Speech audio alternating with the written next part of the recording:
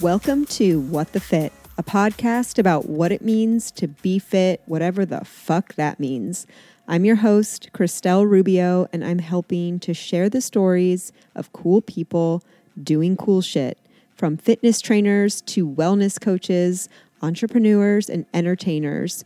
We'll hear the behind-the-scenes journey, all the different ways we can take care of ourselves, and of course, we'll answer and explore the big question of, what does being fit mean to you?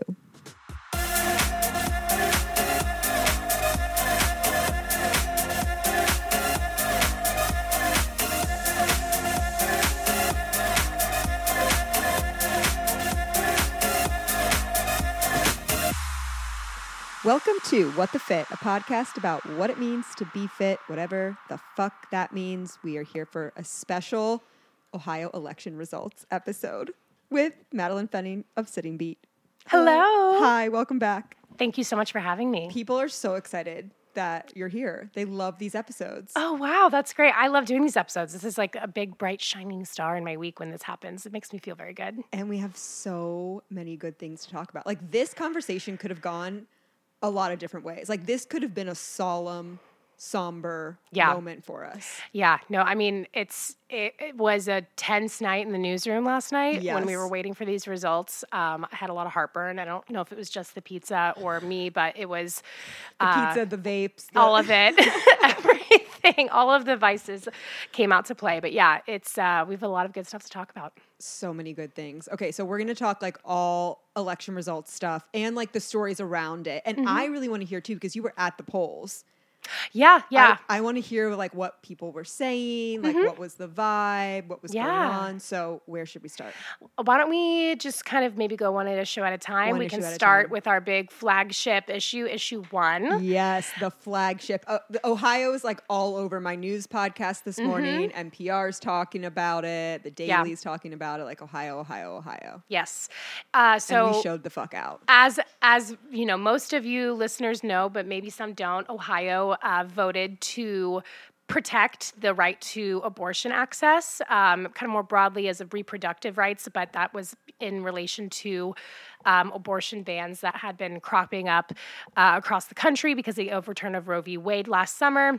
And Ohioans voted in favor of issue 1. Let me see if I make sure I have my exact numbers. We finally do now have 100% of precincts reporting for the state. And issue 1... oh man, I just had it, of course. Here we go. Issue 1 won with 56.62% of the vote. Okay. That was 2,186,962 votes. So, wow. Yeah, it was. In terms of like polling results, is that a good number? That is a pretty good number. I mean, Ohio, as being a historically a longer time ago, it feels like now, swing state in that more purple range, has skewed so far red because of our legislature, because of, gerrymandering. We've seen a lot of changes happen since, 2016 when Trump was first elected. And I think that this has been a really interesting result, because when you're looking at the county by county data of who voted in favor of this amendment, there were 18 counties that voted for issue 1, that those counties in 2020 voted to reelect Trump. One of those counties was Butler County. So Butler County showed out in favor of issue 1 as well, which was pretty surprising. I mean, it's surprising in the sense of maybe what Republicans were expecting, but it's not the now zeitgeist of the world. Right. And it's not surprising in what we knew ahead of time about what polling data showed about abortion sentiment, that most people, a lot of Republicans included, are in favor of abortion being legal and accessible to a certain point. So, but I mean, like you said, popping around polling locations, it was, when I was going to different locations on the west side, east side, up to the Board of Elections in Norwood, it was interesting to see who, was out with signs, campaigning. Obviously, it was, I don't know why it's that obvious. I truly didn't know what to expect, because it's such a contentious issue. I mean, I'm thinking like, with how many marches we've had and how many protesters you see, I mean, you can't go to like a Taylor Swift concert or Get a Fest without having people with giant signs saying that you're going to burn in hell for pro-life. Having an abortion. I mean, it's just the passion is abundant. Oh, and is that what we're going to call it? Yeah. And so I really didn't know what to expect at the polls, but I did see it was actually pretty quiet. It was pretty tame. We did have a lot of early votes in this election, way more than what you typically have in an odd-numbered election year. So day of, polls weren't like out of the door with lines, but there were protesters or campaigners, as they would be called in the sense, that were holding signs just kind of against issue 1. Whenever I talked to them, they told me, they kind of echoed a lot of the points that the Republicans were really trying to drive home, which is this idea of parents' rights and this idea of late-term abortions. Wait, what's this parents' rights? Yeah, so one of the biggest, if not the biggest issue that Republicans are pushing when trying to advocate against issue 1 was the idea that because the language of the amendment uses the term individual rather than adult when talking about who has the constitutional right to reproductive autonomy, they said that could include minors, that could include children. Oh, okay. So their point was that a parent wouldn't be able to weigh in on their child's decision to have an abortion or to seek potentially other forms of reproductive health care like gender-affirming care, even though gender-affirming care is not actually mentioned in the amendment at any point. Well, it just seems really funny. It's like, okay, when it's an unborn fetus, they have rights, but when they're an adult and they want to go through any kind of sex change, gender change, then no. Yeah. No, you can't. I have tried for a long time now to kind of untangle the pro-life logic, and it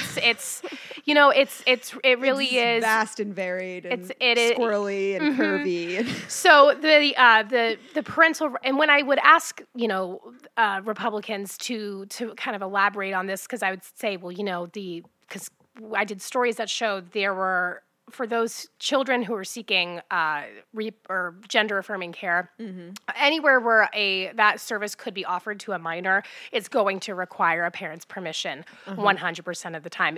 Planned Parenthood told me that they don't even offer it with parental permission to minors. Yeah. You have to go somewhere like Cincinnati Children's has a gender-affirming clinic. Yeah. Their process, I interviewed with a family who they've been through that process. I mean, it's extensive. Oh, I'm sure. It's very extensive. It's a full family therapy interview over a course of days and days to basically make sure that this candidate for gender-affirming care is in a supportive environment, that everyone's on board, that everyone knows what's going on. I mean, it's not something that you can just kind of walk down the street like at an ATM and just sign up for.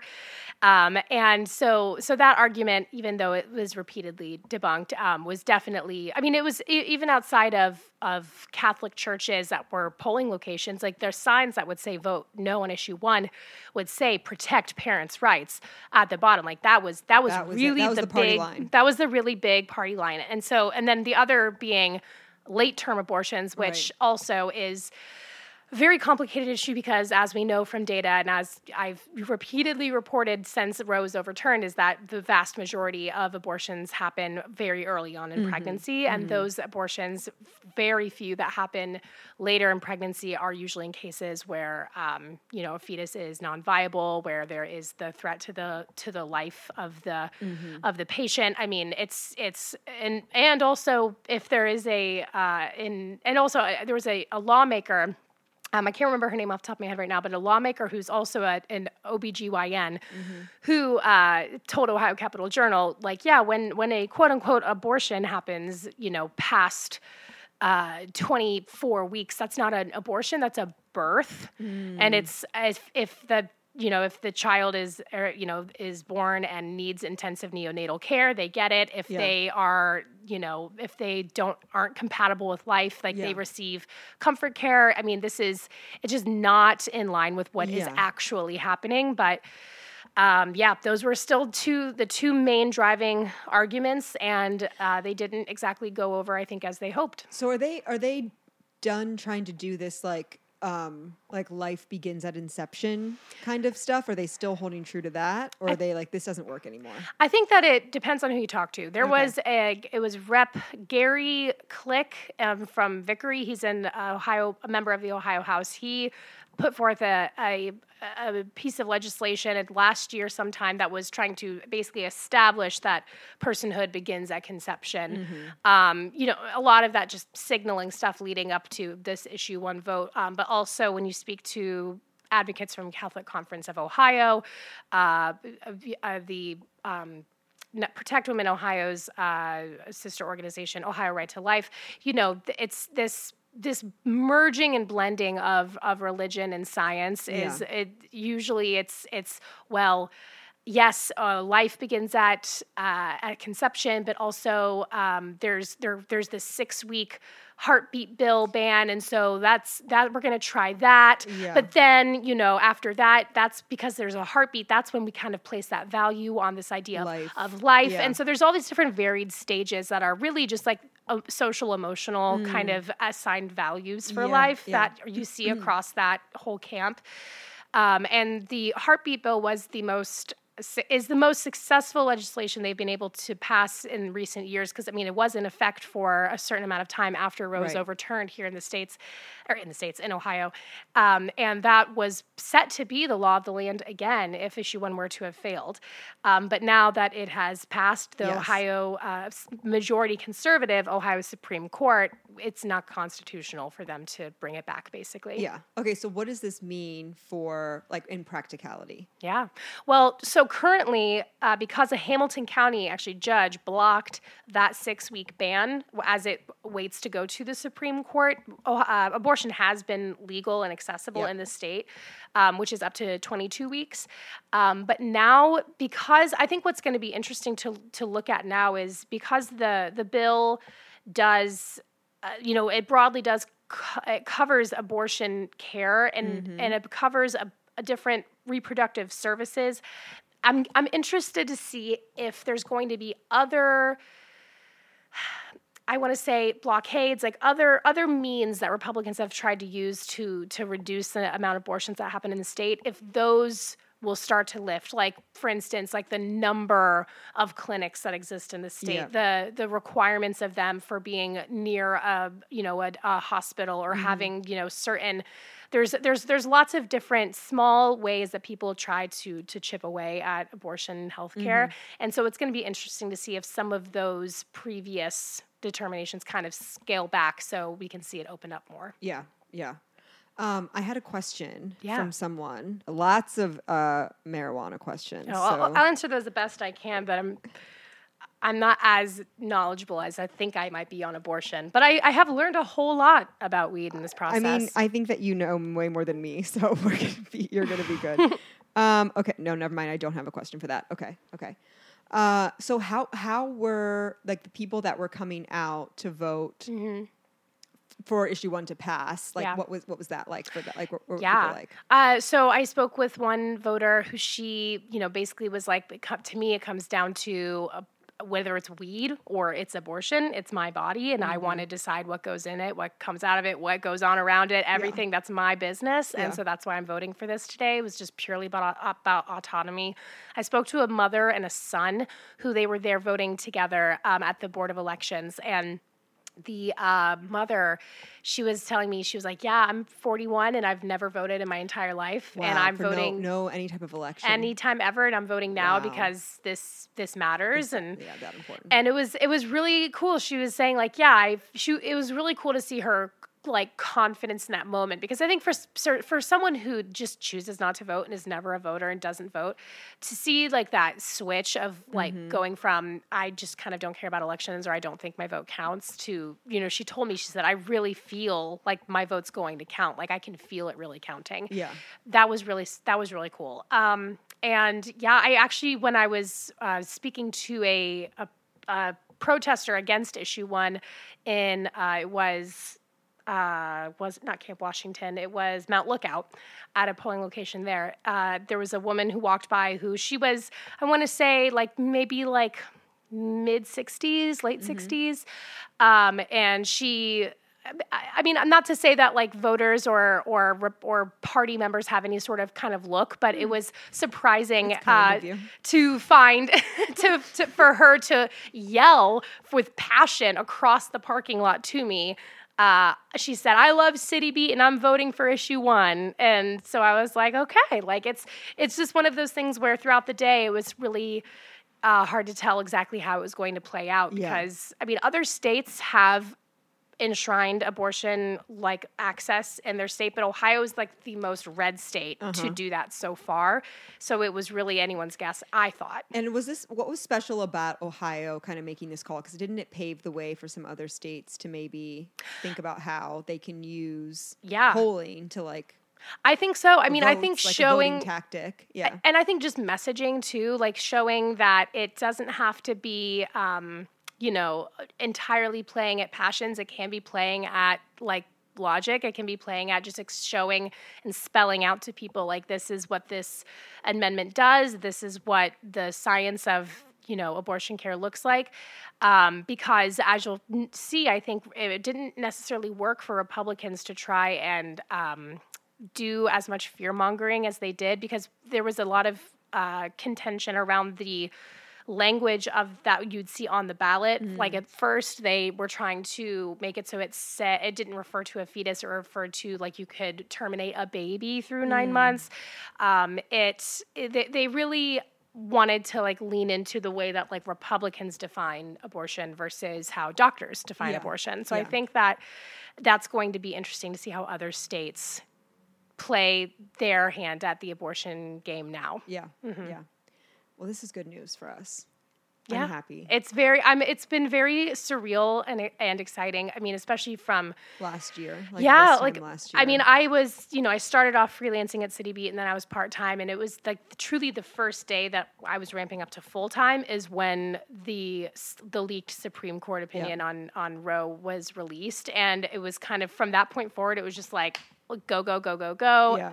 Like abortion was like very common thing that we covered routinely after that, something I never thought that I was going to have to be doing. And so it's wild to be at this point now. And I'm really interested now going forward to talk to Planned Parenthood and Preterm Ohio and other abortion providers to ask them about how, like what next steps might be, how access might continue to expand. Because, I mean, even with abortion being as accessible as it is now, there's still long waits. There's still, 24-hour waiting period, Yeah, you have right? to go in, get checked out, then you have to wait a full 24 hours. Yeah. They make you watch a video from like 1985. I don't believe this is the case in Ohio, but in some states you like have to like look at the ultrasound, right? Like visually they have to like record that you like locked eyes with this ultrasound, which is such a like it's just all shame-based policy, which is not very common for healthcare. So it's going to be interesting to see how they're going to approach trying to maybe potentially roll back some of those other requirements. Yeah. Yeah. It'll be interesting to follow along. Okay, what do we have next? You want to talk about marijuana? I do, because when I woke up and saw this, the first thing I saw when I woke up, I remember in like 2015, I had a 420 party at my apartment over in Eden Park. Yeah. And there was like 30 of my friends over, and we obviously just like got so high, we ate so many snacks, we were just like stretching on the ground, as one does at a 420 party. Yes. And I remember thinking like, oh my God, when this is legal, like when it's legal in Ohio, like I'm going to have the biggest celebration. I'm going to have the biggest party. Like it's going to be so amazing. I feel like I've been waiting and waiting and waiting. And then today. Yeah. And you might be able to start planning that party because it looks like it's going to be in December when you'll be able to start possessing and legally consuming marijuana recreationally. I don't know exactly what the rollout plan will be for who's going to be selling it first, because it is medical dispensaries that have like first dibs at those licenses for selling recreationally. Okay. So it's likely that we'll see the medicinal places expand then just to allow people in without. Yeah, I think that was in part because they just already had the infrastructure in place. Truly. Yeah. But there are also people will soon be able to start applying for those licenses themselves. I've interviewed with people who are on what would be considered like more of a small business setup.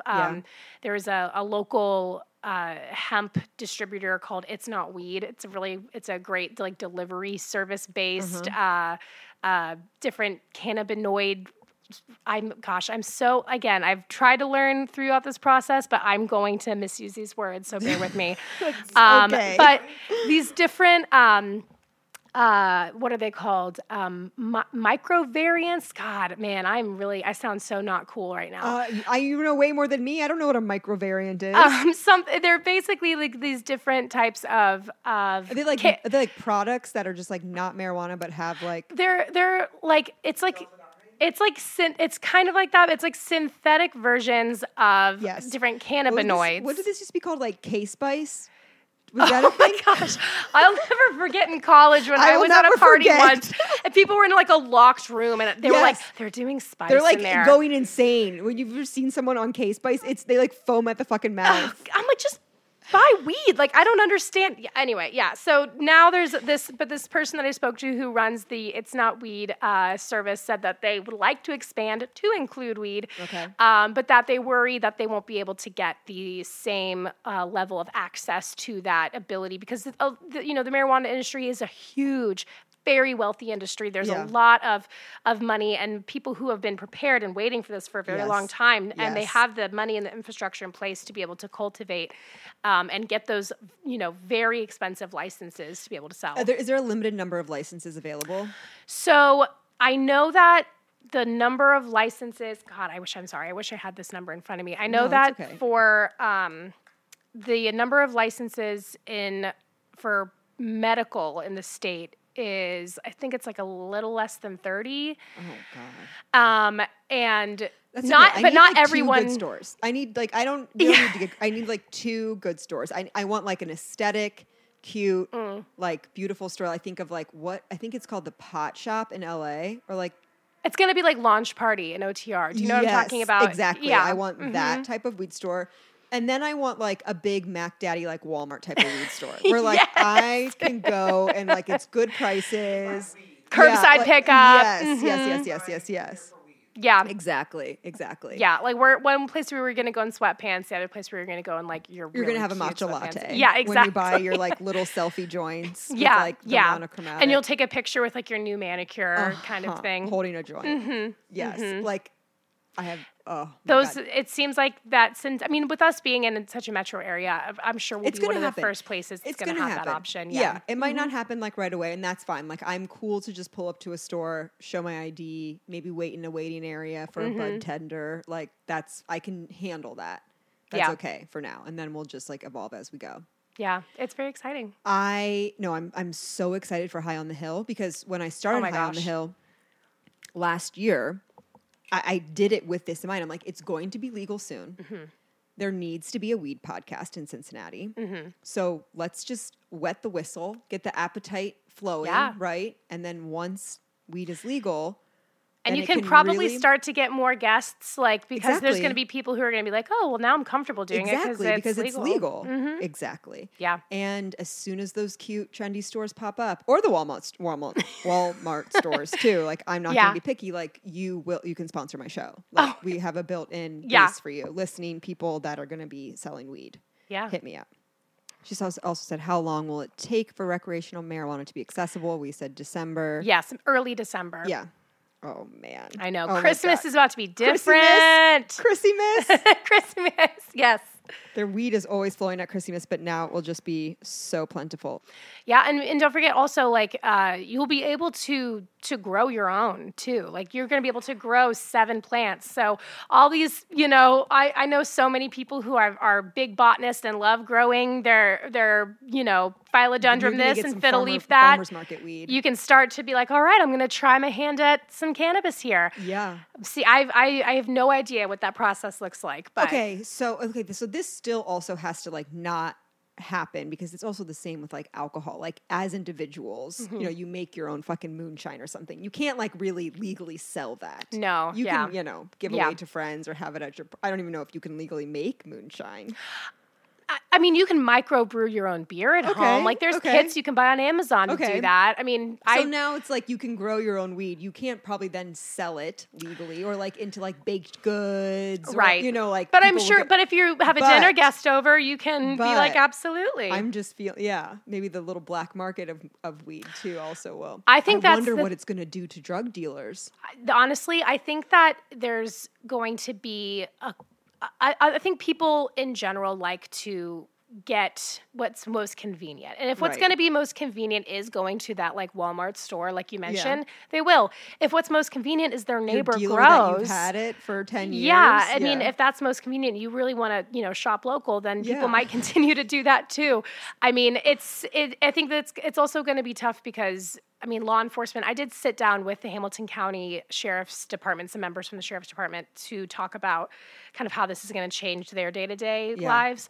And they were saying, it's a lot of the laws are the same with medical now. Like if you get pulled over, you're not supposed to have your stuff just in out. The car. Like, and it needs to be like in a sealed container. It's really supposed to be like in your trunk, but it needs to be sealed. It's got to be like unopened. Okay, this is good to know. Yeah. These are good things to know. So but also, part of that I think is also because like they have probable cause that they can smell marijuana coming out of your car. It doesn't matter if it's legal.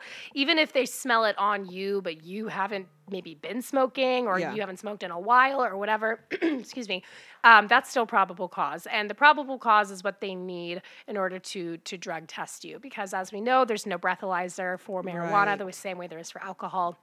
So the only way that you can be, if a cop can determine that you've been, under the influence of marijuana while driving is a blood test, which you actually don't even need a warrant to get. To get my blood? To get your blood. You don't need a warrant. And I confirmed that with an attorney who specializes in OVI DUI cases. Yeah, but it's rare. I mean, like the Sheriff's Department said that they've never, as far as they know, like forced a blood draw on this, that they could. They emphasized, but they haven't. The attorney I spoke to says that he's never seen one forced either, mostly because I think, law enforcement likes to really emphasize the perks of admitting things early and often and offering up evidence because they say, it's going to reduce your time because if you don't consent to a blood draw, like there's a charge there. If you don't consent to a breathalyzer, like that's a charge there. It's if you have, and that what's tough there is that marijuana, as we know, stays in your system. Right, for a month. Yeah, depending on how much you consume and how often, like, yes, it is in your system for a while. So when I was speaking to the attorney about it's my DNA makeup at this point. Yeah, right. It's just it's in there. It's dancing around with all of your sparkle. It's in there. Yeah. And he said that it would be his advice to depending on when you last consumed, if you're being asked to do a blood draw, you might want to say no to that and fight it. I think that it's I know that there's a lot of messaging, and this is what the Fraternal Order of Police for the state of Ohio and other like law enforcement agencies in the state who came out against issue 2, they were basically saying this is going to up crashes, this is going to be dangerous for people. Can we look at data from Denver? Can we look at data like from California? Yeah. People, this isn't the first time we've done this. And I think what's hard is that because those states also, they do experience an influx of tourism, an influx of people going there, and so you already kind of have more people on the road in these areas that are already growing, and when you have kind of the natural consequence of more accidents there, and then you do have people who, like I said, have marijuana in their system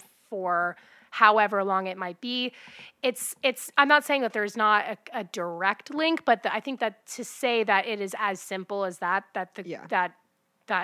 legalizing recreationally means that there are more fatalities, like bar none.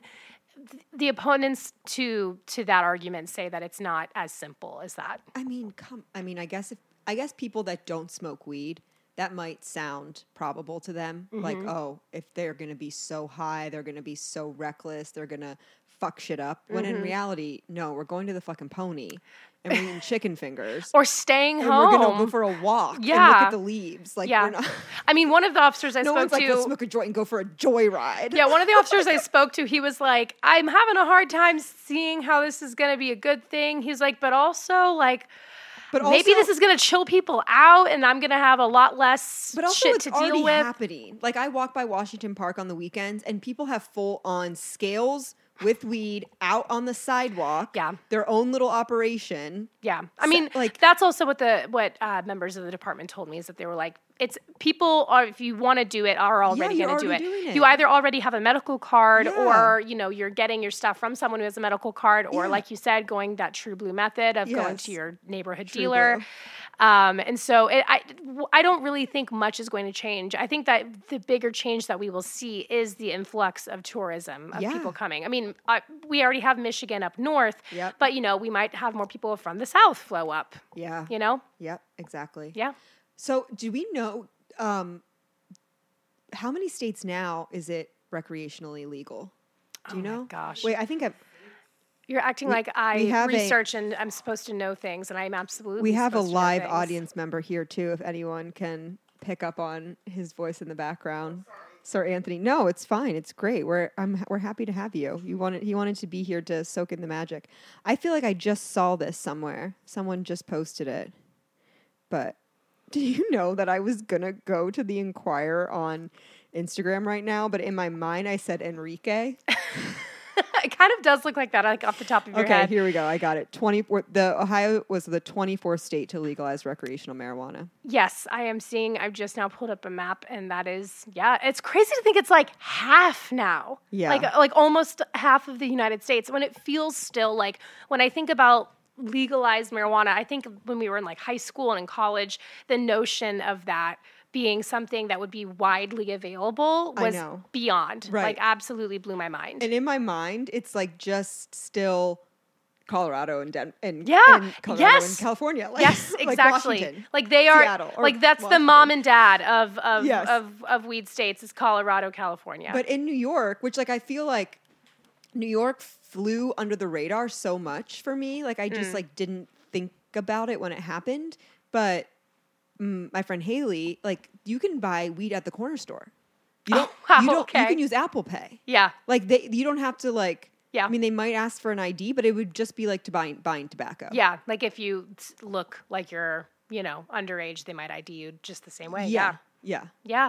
I mean, I think that also with bigger cities like that, you'd think, I don't know, there's something about it, I think, starting with Colorado and California that makes it feel like it's this big out west, like new age, like, movement thing. Like almost hippie, like this, yes, like this new, like this kind of feeling like it's back in like that, like late 60s, early 70s, like I'm living on a compound and we're growing our own type of like vibe. But no, it is now going to be in those like bigger city corner store. I mean, it's going to be, you could see, like you had said before, like the cute little like aesthetic shop that you would see that sells crystals and everything else that pop up. Those are in small towns now and not just bigger cities. Those are going to have weed. So it's going to be interesting. I'm really looking forward to seeing what the demographics of owners will be of these different businesses, to seeing, the sizes, like if it's going to be mostly just these larger monopolies, if we are going to see this be, become an expanded industry for smaller businesses.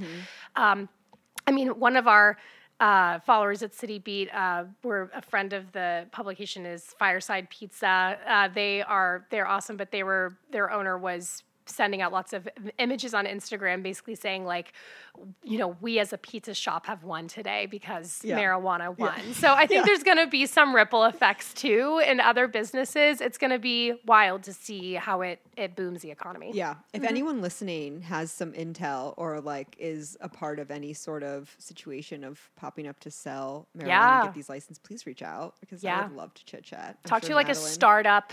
A local weed startup. Yes. Yeah. Yes. And like, where do they import from? Like, where do you get your weed? Where are the major producers of weed? Yeah, well, when I'm visiting up north with my husband, he lives in the Sandusky area. There's lots of farmland up there. Yes. And he's pointed before when we pass a field. I mean, he as growing up around crops, he can point to anything and be like, "That's soy and that's this." And I feel so dumb because I look at it and I'm like, I don't know what I'm looking at here. But he'll point, and it's usually these covered. It's like these like massive white greenhouses basically, and he'll be like, that's going to be weed, or it is weed, and that's for medical right now.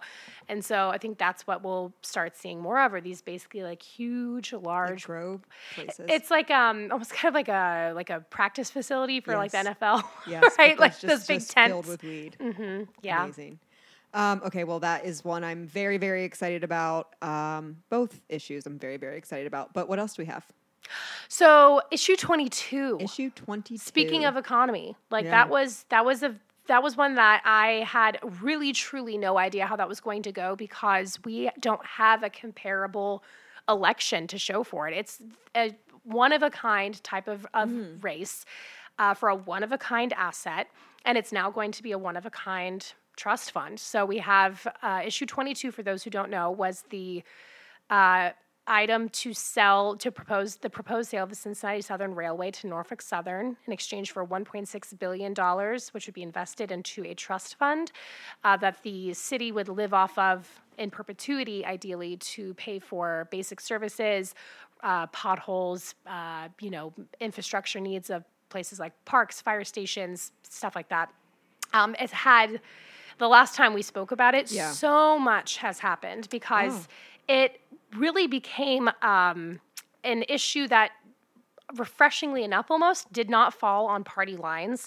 It was not this thing where it was like Republicans want this, Democrats want that. It was really, truly just two different mindsets, two different like levels of trust. And I think that it was the East Palestine incident that really is what shot all of this off. Yeah. Once East Palestine happened, and for those who don't know, though I'm sure you do, because that's especially living in Ohio, just like that. We have a whole episode on it if you go back and listen to the last one Madeline's on. What happened in East Palestine, it was on February 3rd of earlier this year. There was a train derailment that was caused by a lot of different factors, but basically Norfolk Southern having cost-cutting measures that they've been able to kind of get away with because of all of the lobbying that they've done to make sure that they can make as much money as possible. I mean, it's like a $53 billion company, Norfolk Southern. And so when East Palestine happened, it resulted in the local fire department to determine that they needed to burn off the hazardous chemicals in order to avoid like a larger explosion. And when they did so, it released a huge toxic plume of chemicals. I'm sure you've seen the photos. It truly looks like out of a movie. Yeah. Like it's a big, giant black mushroom cloud of smoke, and it settled over the small village of East Palestine, and it ended up killing a lot of local wildlife. It was very visible and obvious in the like local streams. Like you probably saw those videos. People would like throw a rock in the stream, and it would like bubble up with oily bubbles. And there was a lot of mistrust in the community to this day about drinking water. There was a poll that came out, I think it was midsummer, basically saying that it was something like nearly like half of residents still wouldn't want to bathe their child in the water. Like they were just absolutely terrified. Yeah. And there's been a lot of ongoing collaboration between Norfolk Southern and the town, and when I say collaboration, I mean tension. They're trying to rectify, and it's been like feels like almost a year of Norfolk Southern trying to rectify what happened. And J.D. Vance and Senator Sherrod Brown, they both have worked on this piece of legislation called the Railway Safety Act to try and rein in some of the practices at Norfolk Southern, and also other, big major rail conglomerates, that they are able to get away with having like extra long trains, having, they have Civil War era brake systems. Yeah. They have, the trains being operated by one person who are working very long shifts. There's a bunch of different factors that they're looking at to try and prevent something like this from happening again.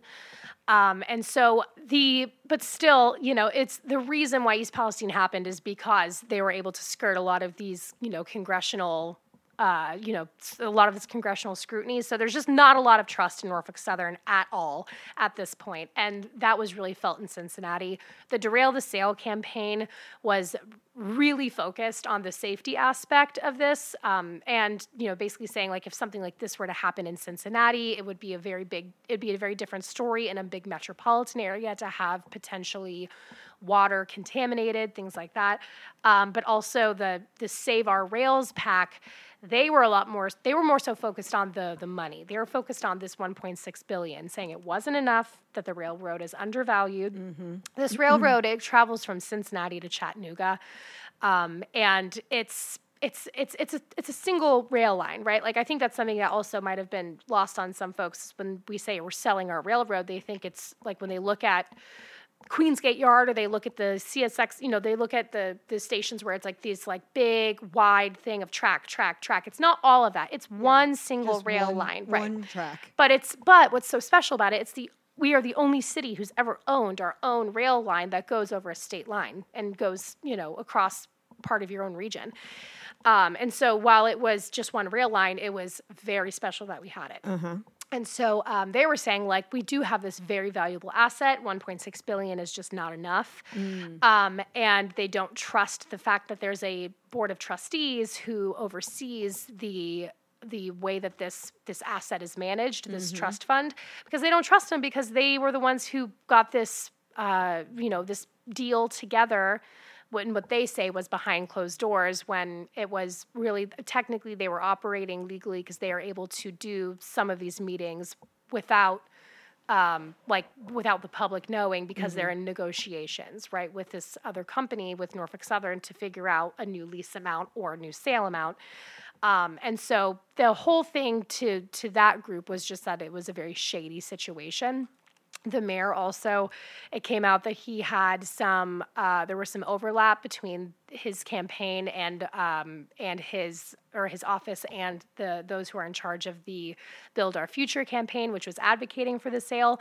So a lot of support started to splinter among community leaders as well. The Cincinnati NAACP came out against the sale, saying that basically the way that these funds are going to be applied, they worried it was not going to be an equitable application of these funds for people who are in neighborhoods that are in desperate need of some of these infrastructure updates, new roads, right.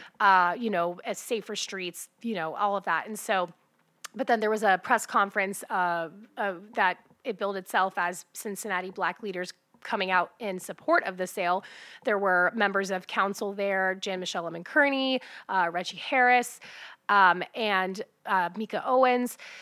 But I spoke to the NAACP president, who basically said, like, yep, we were not invited to that. We wouldn't want to be at that. We don't believe in this sale. This is just a no for us. Wow. And there were also different labor unions who had different thoughts on this. Rail Workers United was out against the sale, but AFL-CIO, though not a union, they're like a conglomerate of unions, basically. Yeah. They came out in support of the sale. So it kind of bounced all around. Yeah. Mm-hmm. Okay, so wait, what was the final outcome, though? It passed. It passed. And it wasn't as... It was not. I think if East Palestine wouldn't have happened, I think it would have passed with flying colors, because I think people wouldn't have. I would have just heard, oh, we're going to get all this money, and that's going to be enough for me. Yeah. And I think that the East Palestine thing is really what fired people up, because Norfolk Southern as a name just became so recognizable, and that's actually why the state legislature required a law change to even make this happen. The state legislature required that the city of Cincinnati put on the ballot that this is going to Norfolk Southern, because they knew that people had a right to know the buyer when the buyer's name is so in the news right now. And so the actual outcome was, and I'm sorry, I need to pull up this number. Let me go here real quick. Oh yeah, you're good. I expected it to be, I mean, like I said, if East Palestine hadn't happened, it would have been much steeper, but it was...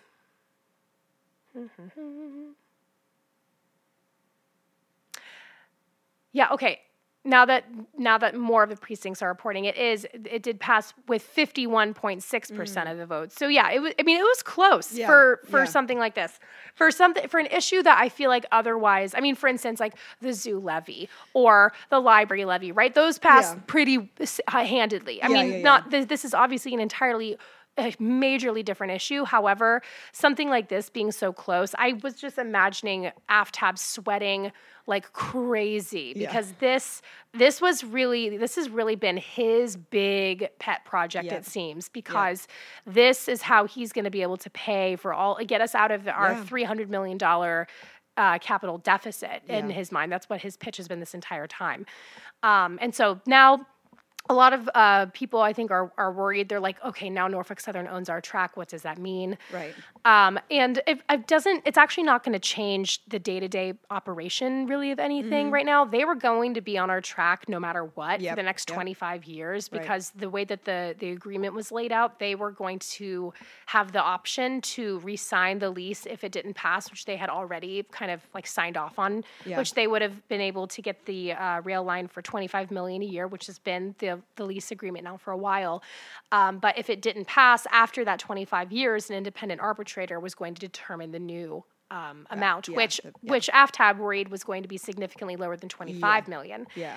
So now Norfolk Southern, they're going to own the track. We're going to get $1.6 billion, and that is going to be invested in a lump sum. And the way that the board is going to invest it, hopefully in their view, is going to double or triple that and we'll just live off of the interest and never touch the $1.6 billion. That's what the city is saying is going to happen. Okay. We're going to have to keep an eye on it. Yeah. But I think the thing that really is important on keeping an eye on at this point is the success of the Railway Safety Act. There are people who say it does not go far enough. It doesn't go far enough to hold these rail companies in account. Yep. And it also, as far as I know, it has not passed yet. And Vance hasn't, and I spoke to his campaign manager at one point, and, I've been asking them, to talk to me about that because I want to know more about, where Vance's priorities are on this, because while he was, supposed to be getting, support for this legislation, he was also introducing legislation trying to make sure a federal mask mandate doesn't happen again. You know what I mean? Yeah. He's really into the investigations or the Hunter Biden stuff right now, things like that, right? Yeah. So I think that it's going to be interesting to see how and when, that's going to be able to make it across the finish line, and if it's going to be the last of the updates that these rail companies are going to be expected to make, because it's only a chunk of what people are asking for. Yeah, yeah. Wow, okay. That's great. All good stuff. Or like favorable, I guess. Yeah, I mean, it's really interesting to have answers now. I think when you're following issues and the day finally comes, it's kind of like, okay, like I've seen the end of the movie now, and it's like I'm just preparing for the sequel and seeing what happens next. But I think that it's going to be interesting to see how AFTAB now going forward with this one specifically. I mean, yes, he got his victory, but he got it in a way I don't think he was intending. It was a more brutal fight than he expected. Yeah. He had to defend himself a lot more, I think, than he expected, and he had to answer. I mean, there were ads that were pulled that featured him because of his the controversy surrounding the treasurer involved in the campaign and how it related to his office.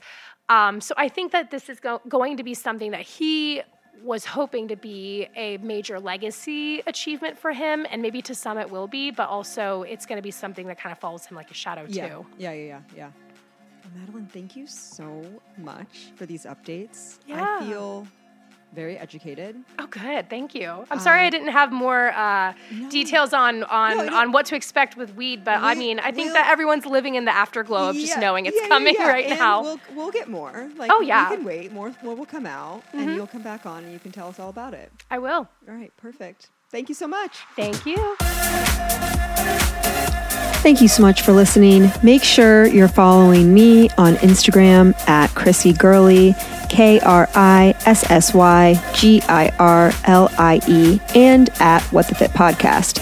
If you're loving What the Fit, please help spread the word. Send it to a friend, share it to your story, and if you are looking for even more exclusive content, become a Patreon member. You can find it at patreon.com/whatthefitpodcast. Love ya.